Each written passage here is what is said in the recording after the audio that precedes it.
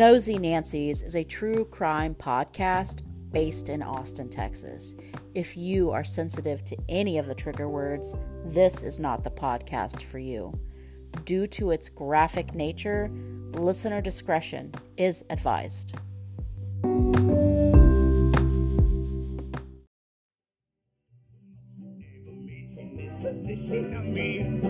Somewhere between the sand and again.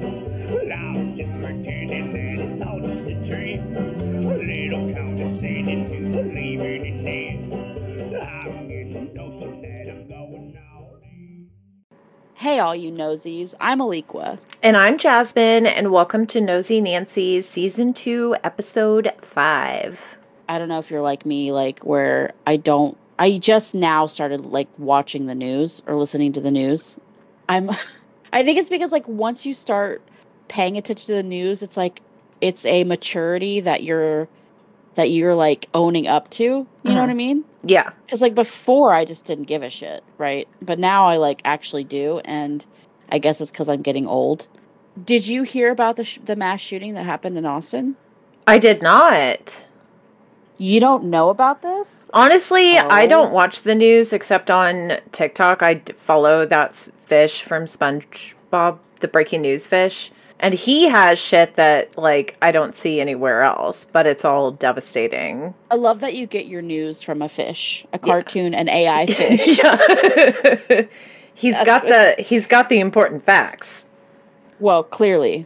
No, so on Tuesday, there was a guy whose name was Shane James. He was 34 years old, and he lived in San Antonio, okay? And he was a previous, ex-military. The military, I think they kicked him out because of his mental health issues. He ended up killing his mom and dad Monday night. They think between Monday night and Tuesday morning, he killed his parents. God. Yeah, and then he drove to Austin from San Antonio and shot up I think it was a junior high. I don't know what grade school it was, but I know that it was a school. There he shot a security guard or a security officer at the school, and they called the cops. And this was this timeline was in the morning, so this was probably around 10:30, I think.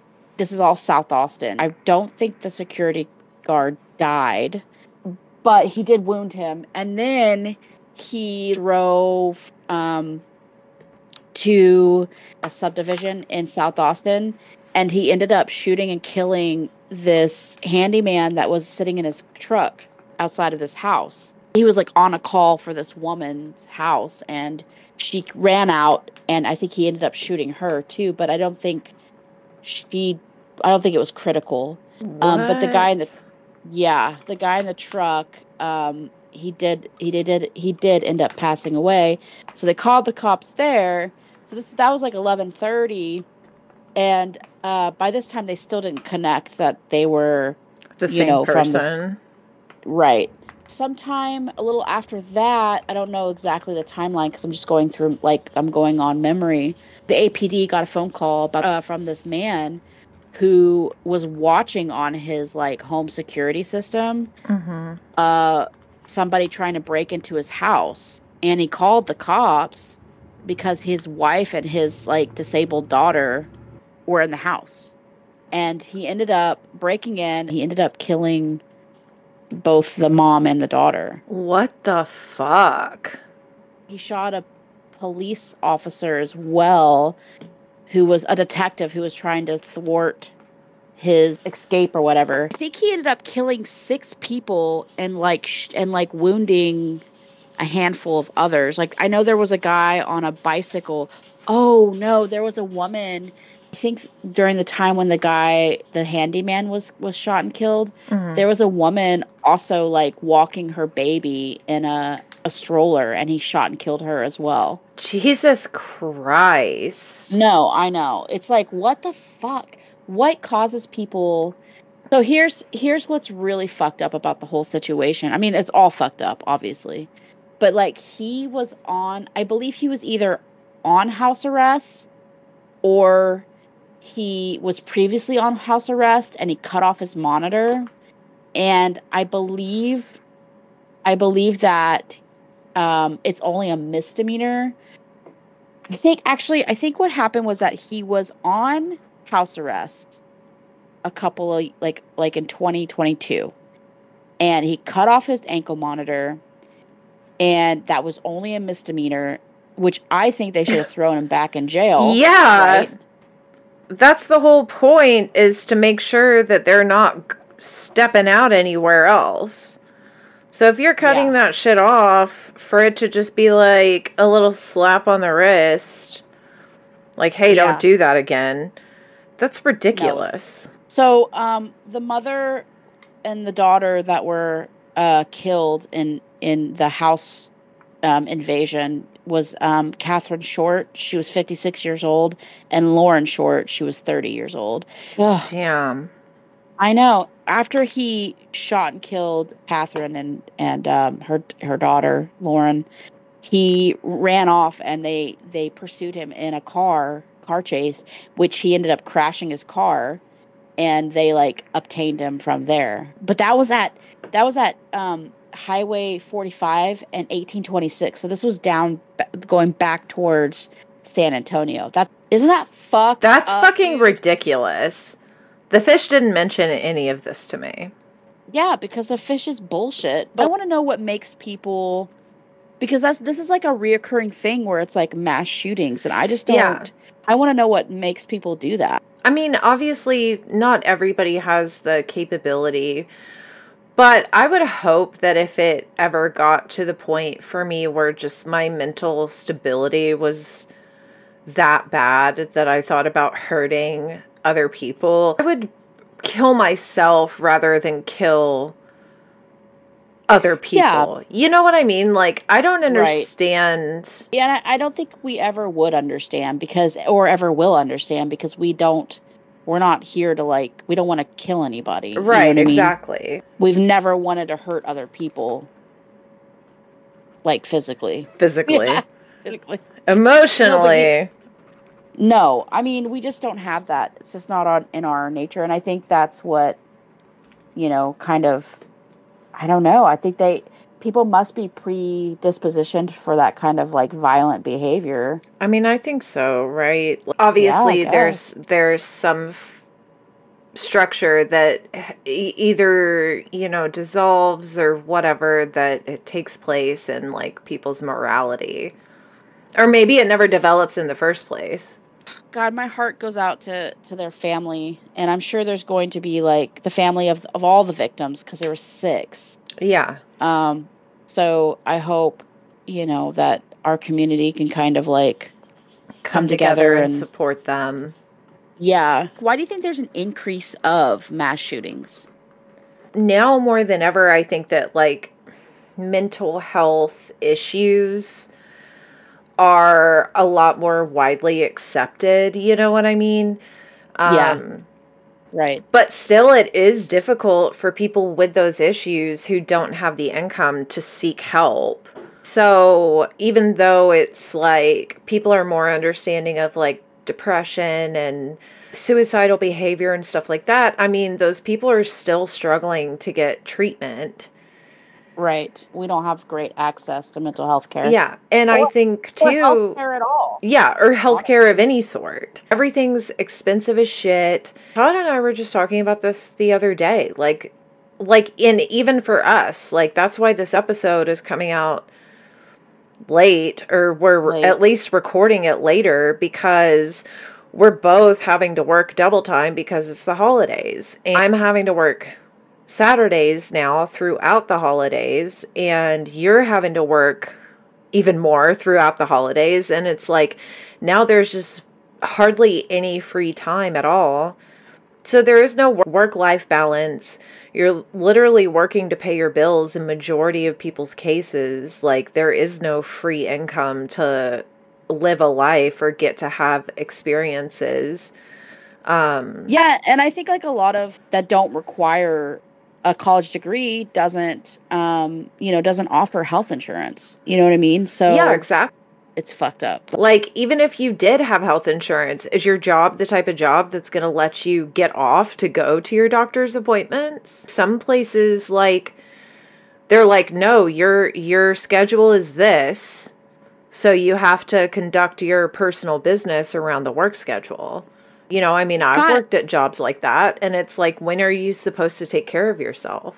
Heaven forbid I ever get diagnosed with something, because I'm going to go purposely walk in front of a city bus so that they hit me and I get the fucking insurance. Get money from that so I can get taken care of. Yeah, could take care of my ass. Yeah, some people can't even afford, you know, to go to the doctor and pay the copay. Oh, I mean, people are living fucking paycheck to paycheck, just paying like rent and utilities. I know. I go to the cardiologist every year, and I just pay it out of pocket. Fancy girl. And it's not, yeah. Look at me. Having to see a cardiologist at the age of 36. That's when I started. No, I think it was like 35. I turned 35, and I was like, yeah. I turned 35, and I was like, I am dying. My heart is I have a heart problem. Did I ever tell you about this? So when I was like, I guess it was in 2018, I started getting like, you ever get that feeling where like your heart like skips a beat? Yeah, all the time. Yeah. Okay. Well, it's called a pre-ventricle contraction, and it's actually an extra heartbeat. And apparently, this is what my cardiologist told me. Everybody gets them, and it's super normal. But I was getting them like all the time, and it was like, it felt like every like minute I was having one. Really? And yeah, and I thought I was gonna literally, I thought I was gonna die. This is like way too much for one little heart to take. Yeah. You know what I mean? So, I went and I got like, I wore like a heart monitor for 2 weeks. It was like in between my tits. It was really uncomfortable. The tape was irritating my skin. And then I got an echocardiogram where it's like basically a sonogram of your heart, and you could see your little heart muscles like thumping around, and which gave me anxiety right there anyways. I was like, fuck this. I don't want to look at them. I'm like sitting there with my eyes closed because I don't want to see my heart. I don't want to like see myself. I don't want to watch it beat. Yeah, right. I don't want to see myself like die on this table, right? Yeah. So I did that, and then so I go in after 2 weeks for my results, and she sits me down and she goes, okay, well, your heart's good. Your echocardiogram was great. Nothing interesting was happening. And I was like, okay, I guess. And then she was like, now these are called pre-ventricle contractions. She goes, everybody gets them. You just are so in tune with your body that you feel them. And I go, oh, really? I go, do you get them? And she goes, no. I was like, God damn it, dude. Of course. I was like, oh, of course you don't. And no. Like, she goes, no. It's my fun little story. So I have to go see her this next month. Should we get into this? Let's get into it. Okay. So I'm going to be talking to you. I'm going to be telling you about... Tell me something good. It won't be good, but I'll tell you something. Okay. So I'm going to be telling you today about the murders of Phyllis Butto and Martha Reed. So in the 1970s, Austin pretty much like doubled in size, kind of overnight almost. There was just a lot of change in the culture that was taking place. And it drew in just waves of people. Kind of like what happened in like 2012. Yeah. Or 2010. Yeah, exactly. So like the shifts drew in like just a massive amount of people in a short amount of time. And all of a sudden, more people, more opportunities for crimes to take place. Yeah. So in 1975, APD began to witness more of what they dubbed faceless crimes. And what does that mean? So faceless crimes were just crimes committed without witnesses or many clues, and the perpetrator just pretty much could never be identified and would slip into the sea of anonymous people because they never could talk to anybody who could pinpoint exactly who it might be. 2 crimes took place in 1975. The first was Phyllis Butto. Okay. These crimes are eerily similar. And All right. I'll mention a little not so fun fact near the end that makes just kind of all the Austin cold cases that took place around this time kind of a little more interesting. Yeah, like there might be like a serial killer. Not to interrupt you too much, but like, I mean, I believe the first cold case I did in Dallas, like the same thing was happening then. And I think it was like in 1976. Yeah. I mean, it's totally possible that all these could be related. In Texas. Yeah. Yeah. I mean, Austin to Dallas, that's on I-35. Yeah, exactly. So I'm gonna be really interested in how these were carried out, because if they're similar, then maybe we could help close the case. Actually, they are pretty similar to the first one that you did. Oh shit.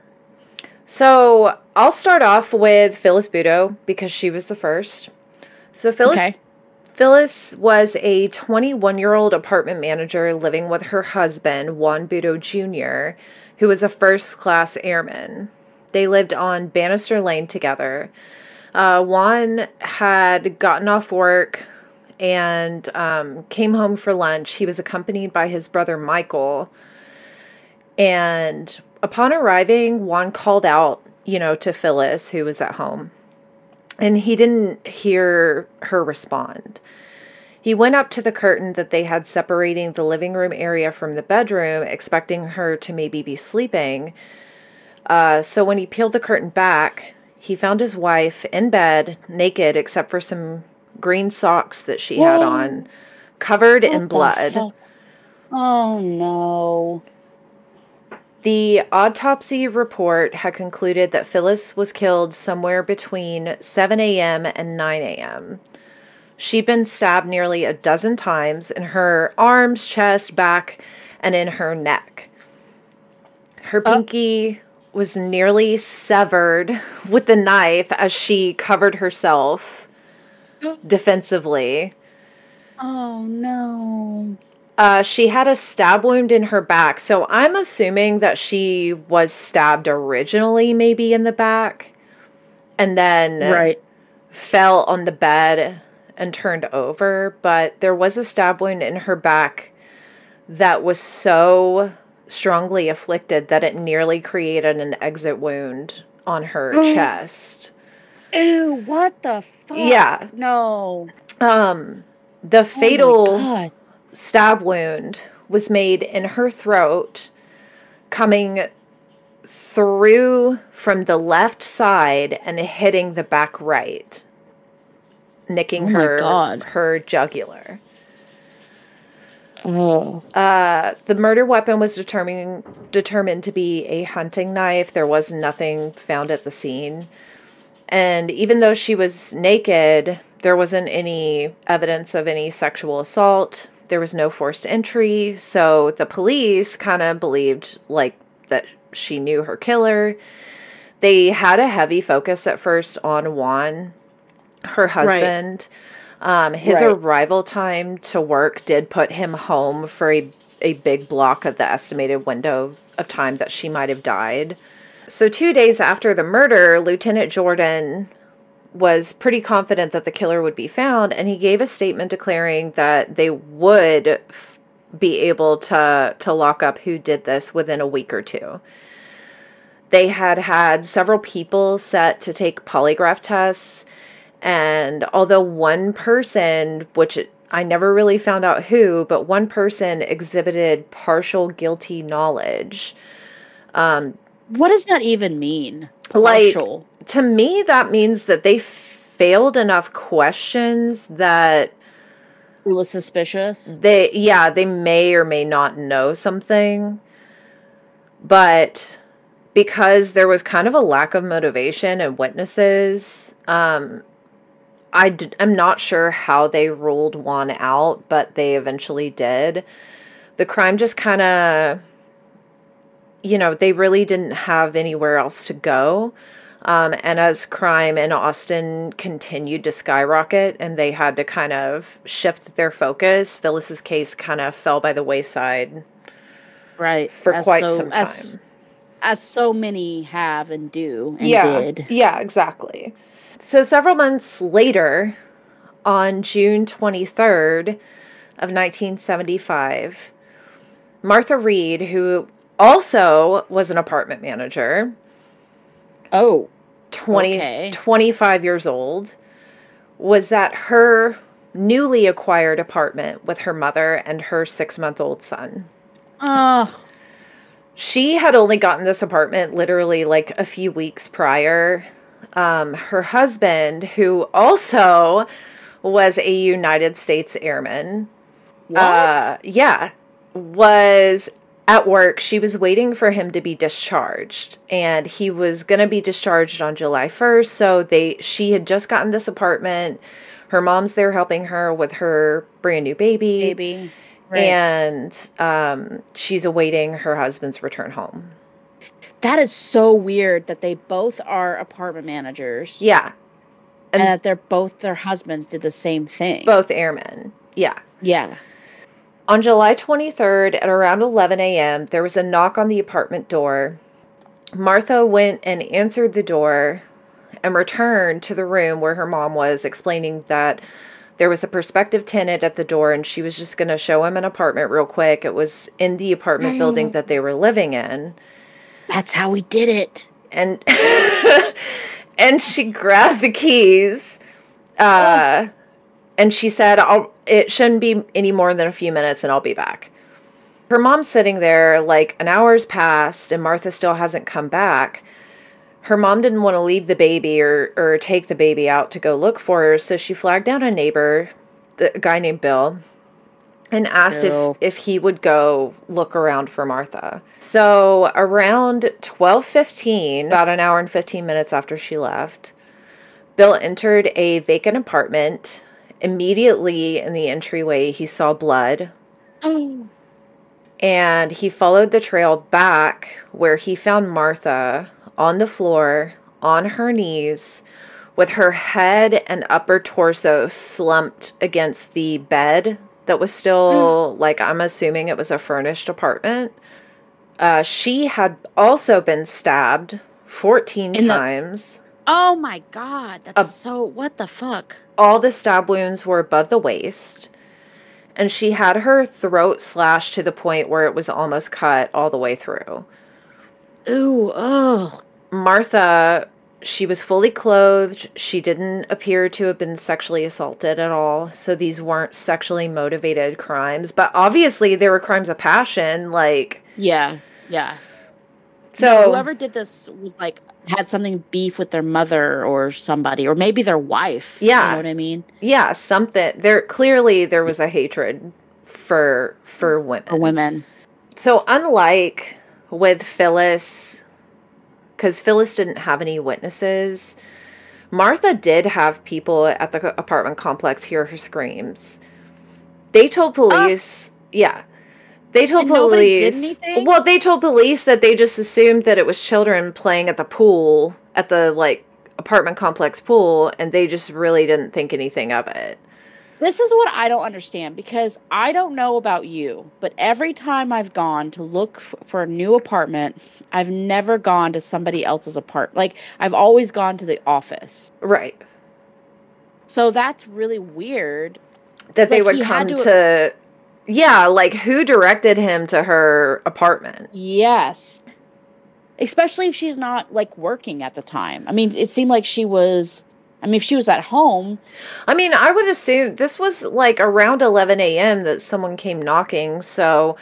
I don't know if it was, a lunch break, and she maybe, left a sign, if you need anything, maybe. I'm in this apartment, or whatever. I'm not sure. Maybe. It is interesting that they would come directly to her apartment door. Right. If that's the case, like, maybe that happened to Phyllis too. Maybe this was around the same time each time. I mean, they do seem like they are connected just by the victims' careers alone. Yeah, exactly. You know what I mean? And how they were both killed. There was one neighbor who was living underneath the apartment that Martha was murdered in. He heard enough that he did kind of go upstairs and take a look around. He knocked on the door. He didn't hear anything. He didn't see anything. So he just went back home. A few minutes. Imagine if he would have opened that door. I know, right? A few minutes later, though, he heard somebody coming down the stairs, and he opened his front door to look out. He said he saw a younger, light-skinned black man ascending the steps, but he really, it didn't trigger any red flags at the time because the man was so calm and unhurried. Like, he just like he was just leaving the house to go to the store. Like, he wasn't in a rush. And he didn't see any blood, which to the police, they would just kind of were like, okay, well, neither of the sinks in the apartment had been used to wash anything off. So this person would have had to have had some kind of they would have, yeah, they would have definitely had some sort of blood on them. There's been studies with people who, like serial killers and psychopaths, people who are psychopaths, their heart rate is always lower than the normal person. So they stay calm when other people would be freaking the fuck out. Yeah, you know exactly. I mean? So I mean, just because he's calm, that's not I don't think indicator that's an indication. Yeah. The description that was given to police of this guy was maybe 25 or younger, light-skinned black man, about 280 pounds, with a short afro hairstyle and sideburns extending past his ears. And he did have a mustache also. And he was somewhere between 5'7" and 5'9". If he saw him enough to notice that he had a mustache, that means he saw the front and the back of him, right? What? I guess when you told me that he saw him walking away, walking down the stairs. No, he was walking down the stairs. So he was coming off the second floor. This guy's apartment is pretty close to the stairwell. Probably got just a good look at the front of him, I would imagine. I mean, I guess he could have seen the back of him. Well, I mean, if he saw the front of him, then I would think, if you just stabbed somebody, blood splatters. Yeah, exactly. You know what I mean? And I would assume that this guy, would have, blood splatter on his face, on his chest, on his, on his hands, right, at the very least. Anywhere. Especially if the police said that there was the sinks weren't used. Although I don't know how to wash anything off. Yeah. Yeah. I don't know how they would know that, but maybe. Well, I mean, I don't know. The sinks were dry in the apartment. No water had been turned on. Yeah, but how do you know that? Because you could just turn on a sink and then just wipe it down, can't you? Probably might not have been all the way planned out because, how would you know if she would be available to take you or to which apartment you would go? But maybe they could have. I mean, depending on how much they had thought it out. I'm just gonna trust that the forensics guys knew what they were talking about with the sink.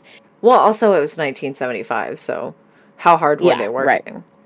Yeah, exactly. But so police did release the composite sketch of the suspect 2 days later.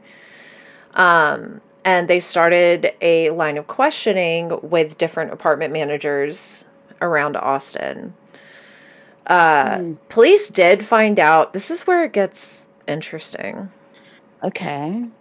So police did find out that about a week before Martha's murder, another young apartment manager, whose name is unknown, was approached. Another one? Yeah, was approached by a man who was asking about one-bedroom apartments.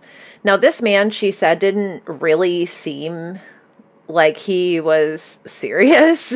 And she started getting like kind of a really bad feeling because he went from asking about 1-bedroom apartments to suddenly he was like, what about a 3-bedroom apartment?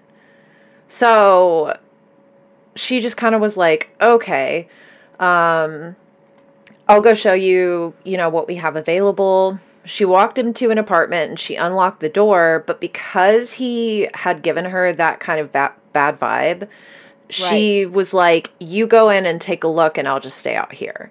So, good for her. Yeah, right? So she said that she saw him walk to the back bedroom and he stayed there for a long fucking time.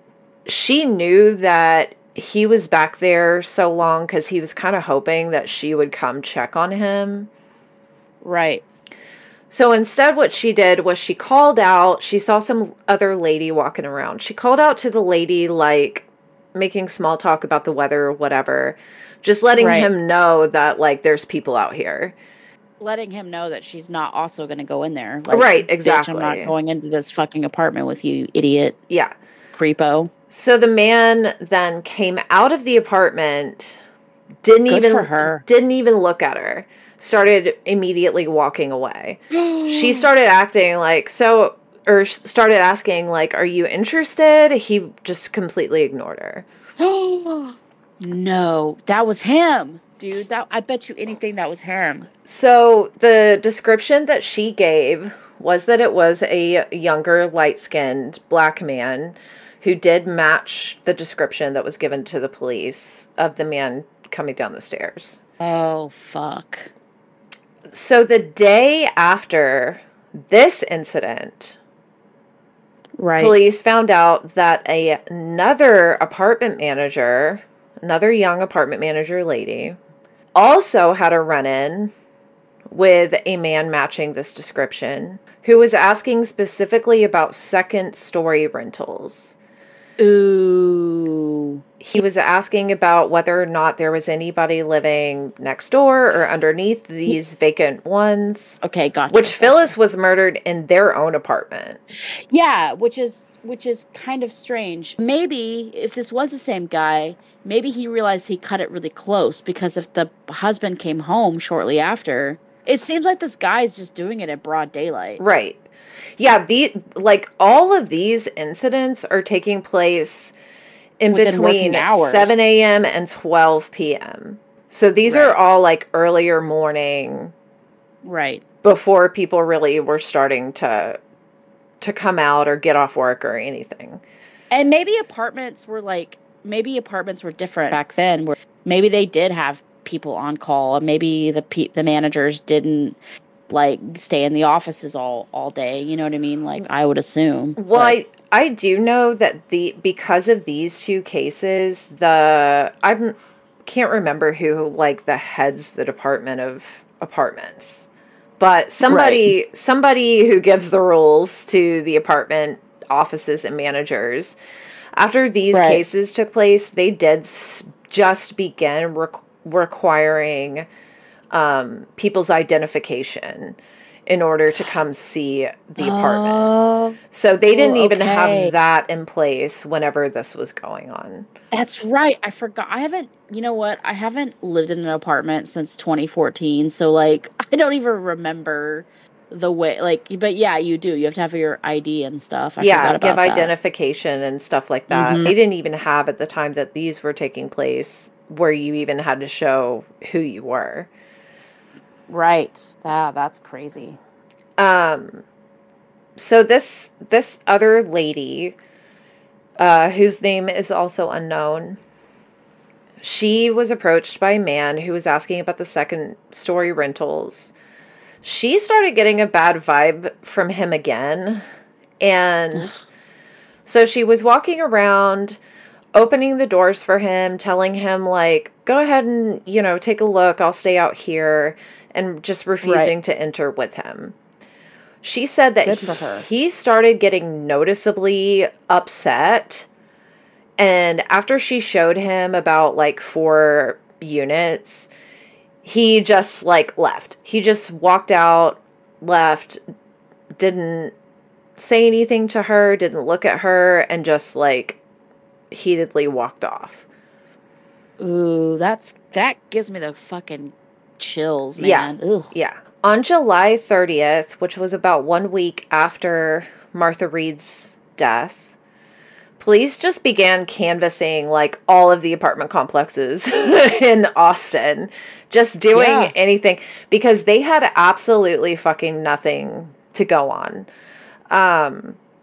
The chief of police pleaded in the newspapers that if anyone had even a suspicion of somebody that they know who could have committed these crimes, to please come forward. They were offering a $5,000 reward for any information leading up to the arrest of a suspect for these cases. They received 33 tips, which did create some leads, but ultimately they didn't lead anywhere. That's gotta be so frustrating, because somebody knows this guy. Exactly. You know what I mean? Exactly. Police also decided that the sketch of the suspect, fuck it. Like, this could be fucking anybody. Like, don't look for a specific race, look into anybody. So they really, like, were trying as hard as they could to track down somebody on this case.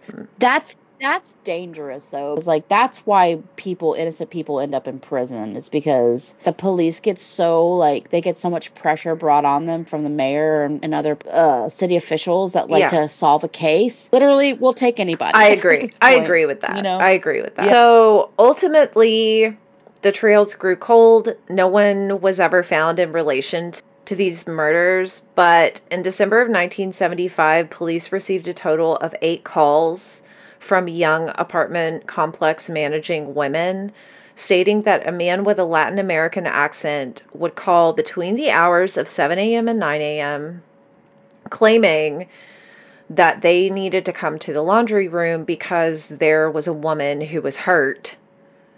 Ooh. Like, trying to lure them into more desolate areas of the apartments. None of the 8 women who called the police believed this person, luckily. But no woman was ever found to be injured in the laundromat in relation to these calls. And they didn't have fucking caller ID back then. Or Exactly. No one was ever arrested or questioned surrounding these calls either. They never found out who did it. And then they did find also a team of 2 younger black men who were coming to apartment complex offices. One of them would express interest in renting an apartment, and while being shown the apartments, the other would enter the office and ransack it and take money or whatever other valuables. That's not murder. Yeah, that was the only real lead that they had in these cases. But I mean, obviously, like, the motive there was robbery. Like, neither of these men murdered anybody. Like, nothing got out of hand. This was expressly an individual who did these crimes. And the fact that I mentioned earlier is that someone else who I had covered this season, Deborah Sue Reading, her murder took place within a 2-block radius of these crimes. But she was sexually sexually assaulted. Yeah, she was sexually assaulted. So she was the one who, like, 20, 40 years later, her coworker was arrested and the charges were dropped. I really think it was her coworker. I really do. I do too, but I just think it's interesting. And these... No, that's super interesting. Also happened off of, like, I-35. So they were pretty close to I-35 as well. That guy was a serial killer. Right. He knew what he was doing. He probably... I wonder if we're gonna... I wonder if there's any more in Texas like that. Yeah. Not just Austin. He probably got picked up for something else in the 70s, for whatever petty shit. But I will also say that I don't really have my notes together for her, but Yeah. there was another lady who, like, hardly anything has been posted in the media regarding her case, except for very recently. But there was another lady, Vicky Palmer, who June 7th of 1977 was working as a bookkeeper at the Tiger Corporation Waste Management Company, which this was on Shoal Creek. But she left work at 11:30 complaining of like knee pain, but she was actually going to her apartment home in South Austin to change for a job interview. So at around like 12:15, a neighbor of hers saw her come home. And about 5 minutes later, she thought she saw her leaving the apartment, but she said that the woman leaving had her face covered with a brown paper bag. What? And then all of a sudden, the neighbors smelled smoke at around like 12:40. Someone had intentionally burned Vicky Palmer's apartment. Like, set it on fire. Are you telling me that somebody went in there, killed her, set her fucking apartment on fire, and dressed in drag and ran out? Yeah, dressed in drag, put a bag over their head, and left. So there was no evidence of rape in Vicky's case as well. Was she stabbed? I'm trying to find out because I really did not have my. Oh my God, this is blowing my mind. I didn't know there were so many cases like this in Austin. Because it doesn't even say. Autopsy shows that there was no smoke inhalation. What a trippy episode this is. Oh. I don't know. Well, we can revisit her later too. You know what I mean? But like, wow. That is nuts. And she was in South Austin too. She was in South Austin also. Now, in her case, she was actually like onto some shady shit that her work had going on. She had found some evidence of financial embezzlement that she was looking into.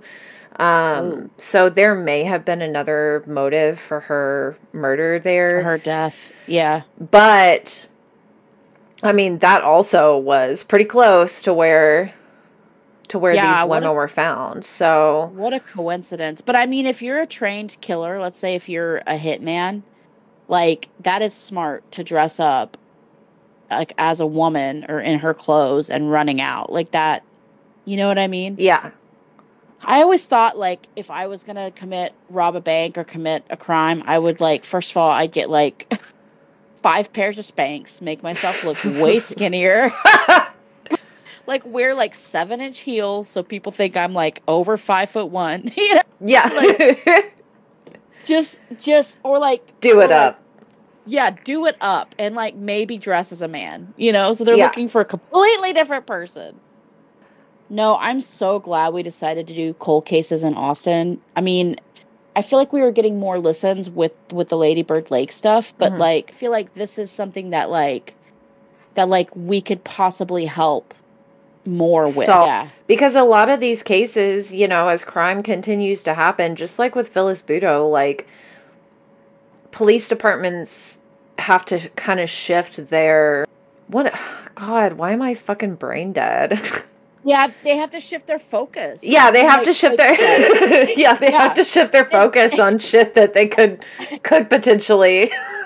Right. And also, and we know from just working with Margolin with the missing person stuff, like they only have one detective for missing people in Austin. Yeah. So if they only have one person for missing people, one detective, how many fucking homicide detectives do they actually have? Right. Not a lot, I don't think. And cold cases, forget about it. Yeah. All right. Well, man, so this case that I have is actually pretty interesting too, and it's still cold.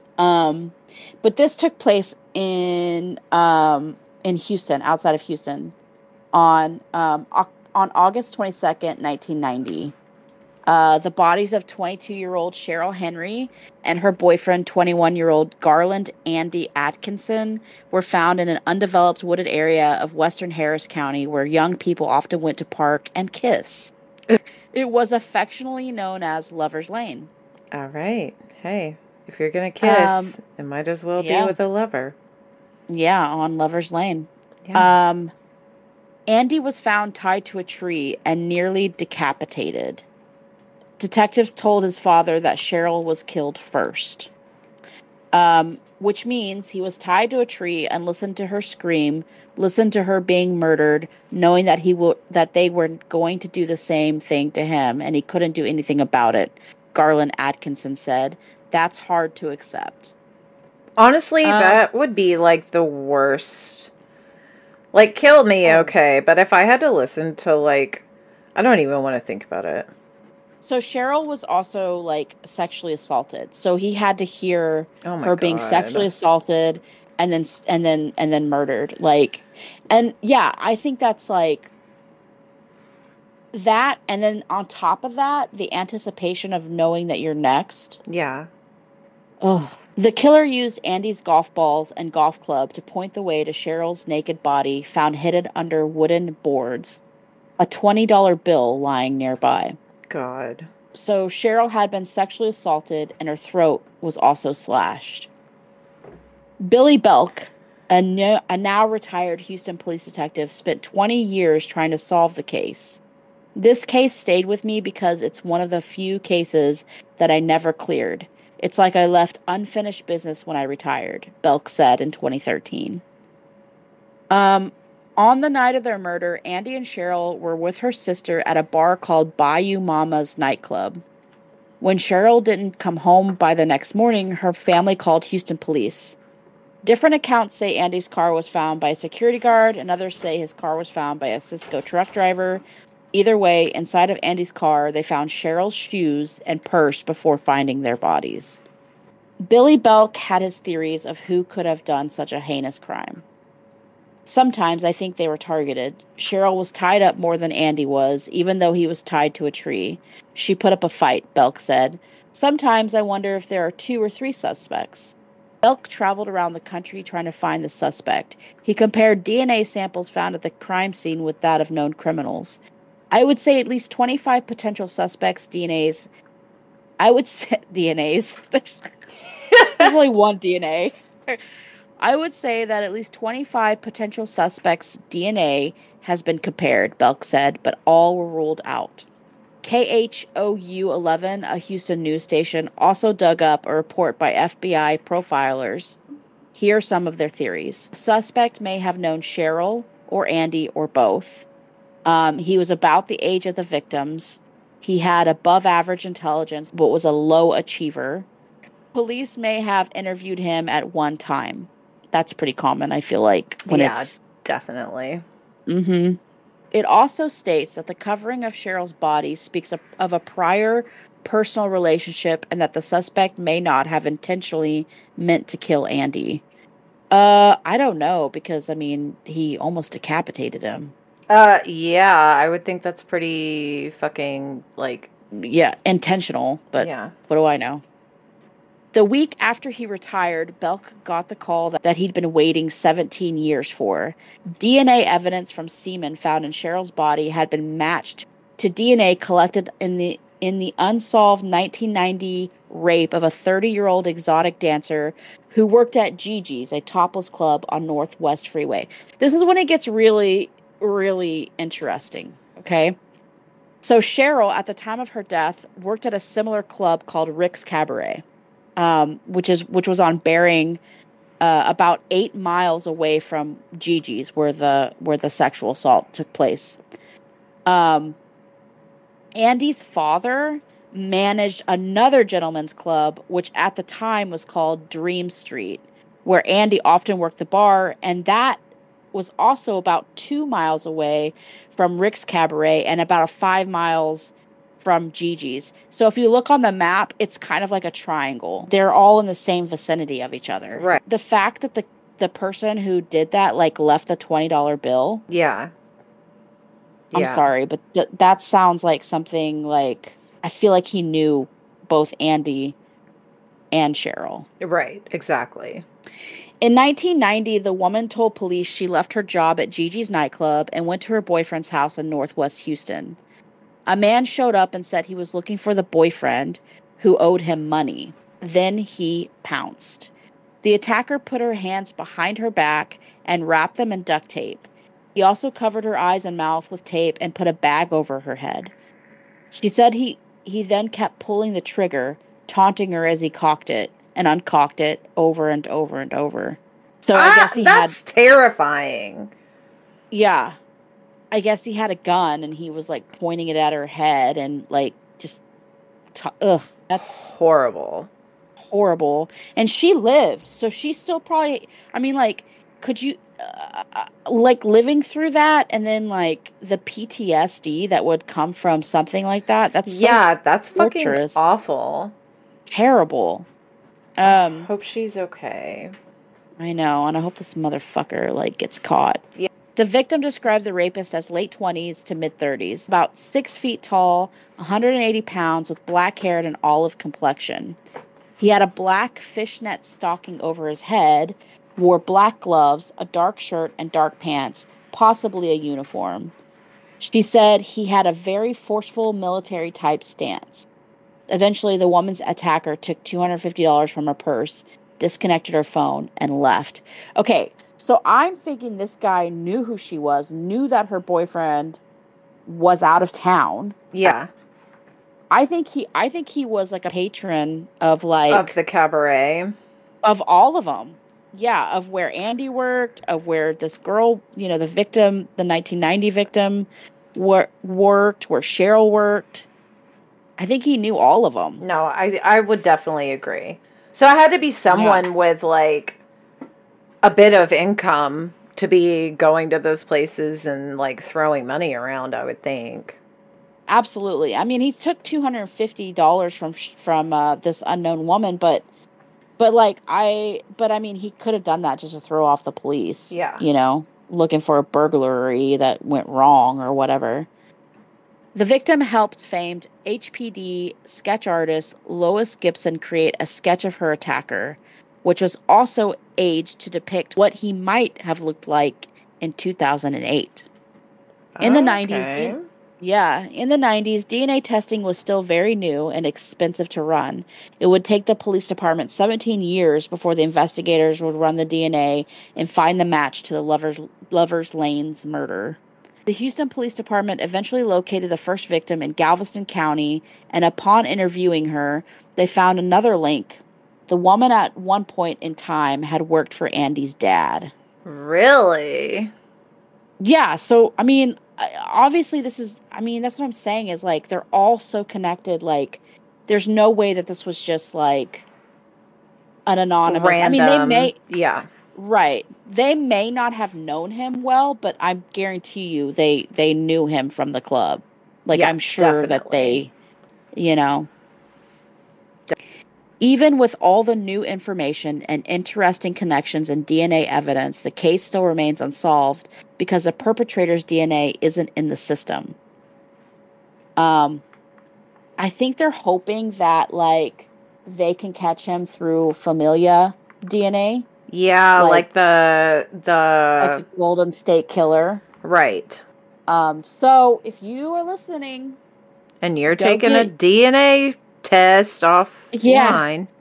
Yeah, if you're a listener, if you're interested in your genealogy, yeah, go get your DNA tested so we can catch, maybe you might have a killer in your family. I don't know. I probably do. Mine's guaranteed. Yeah. Oh, are you kidding? With your biological father? Hell yeah. I know it. I know it. If you can help with this case or any other unsolved cases, please contact Houston Police Department's Cold Case Squad or Crime Stoppers at 713-222-TIPS 8477. And that's that. That's fucking insane. Is that crazy? I mean, like, how are they all connected like that? I guarantee you this guy, like, I know he didn't stop with just Cheryl and Andy. Right. Especially Right. because, like, that industry is so, like, people become so infatuated. Yeah, they do. They really do. Wow, this was a good episode. I Really good know. This episode. episode just had a lot of connections and just, It did. yeah. It did. It's mind-boggling to think that they remain unsolved, but For how long? I know, but I yeah. mean if you look at the like the Lady Bird Lake drownings and stuff, like is it amazing that they're this unsolved for this Oh, long? Because okay. like Well, true. you know, like Okay, yeah. All yeah, right. right. But it does seem like back in the 70s there was more attention to cases, Yeah. you know. Yeah. I think that they actually like tried to do their best. I mean, I think for so the too. time, but at that time they just didn't have a lot to work with. You know, they didn't Yeah, technology wasn't as advanced and right. stuff like Right. that. And I feel like I feel like we saw during last season with the Lady Bird Lake cases, it just seems now like it's a lot of like we'll start, but we're really reaching out to hope that you guys can finish, you know. Yep, I agree. I think they like with the Lady Bird Lake cases, especially. It's like it's kind of like a perfect storm. It's not enough people working the cases and not enough funding Yeah. for the proper equipment to make or an autopsy for the men that were found drowned, and then also just like the city of Austin just not taking responsibility in their part of keeping the lake safe or the area down by the lake safe. Right. I know we keep saying this every couple episodes, but like it is amazing that we haven't found anybody else in the lake. So knock on wood, like I feel like we're doing pretty good with that. With that, I guess let's go ahead and do the missing person. All right. All right. So this week's missing person is a woman named Alequah Flores. She was born on November 1979. She's 43 years old. She is Hispanic. She has brown eyes, but she may have colored contacts. She has black hair. She's 5'8". She's 150 pounds. She likes to wear a bandana or a wig. She's driving a 2010 blue-green Mazda 3.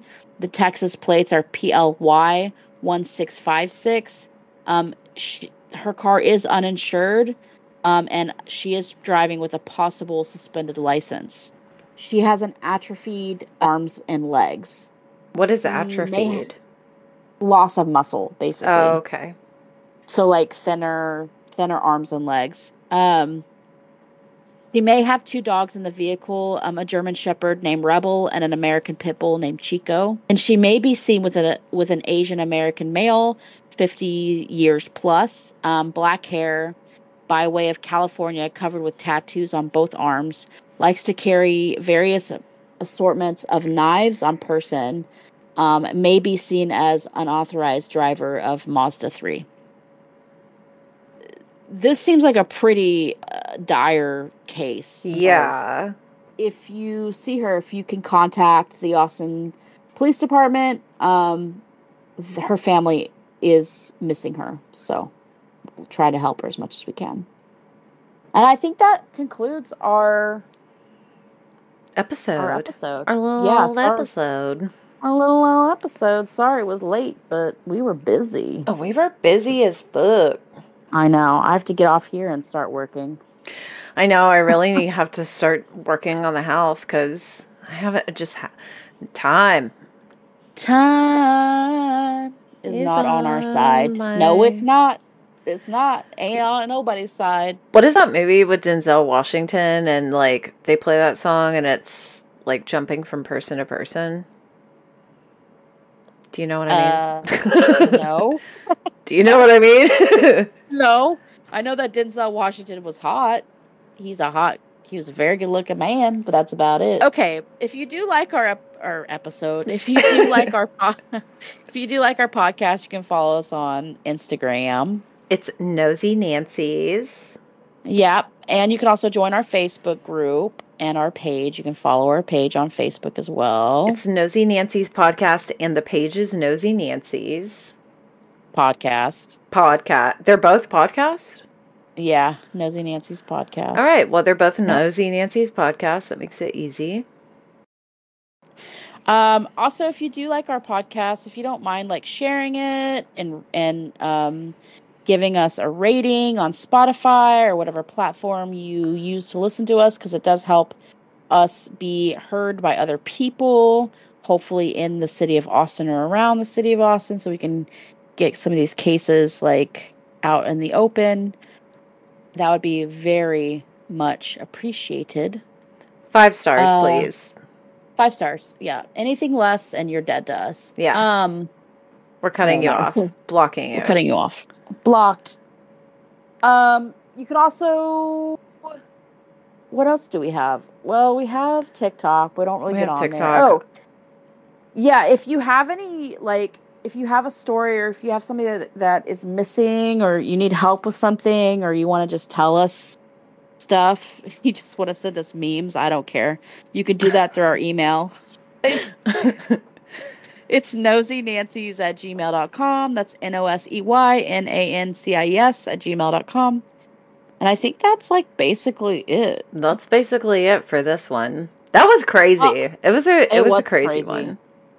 I just want to say real quick, thanks to Zach and Amanda again for coming in last episode, because that was a fucking trip too. Yeah, that was incredible. You guys did amazing. I'm excited for the next special.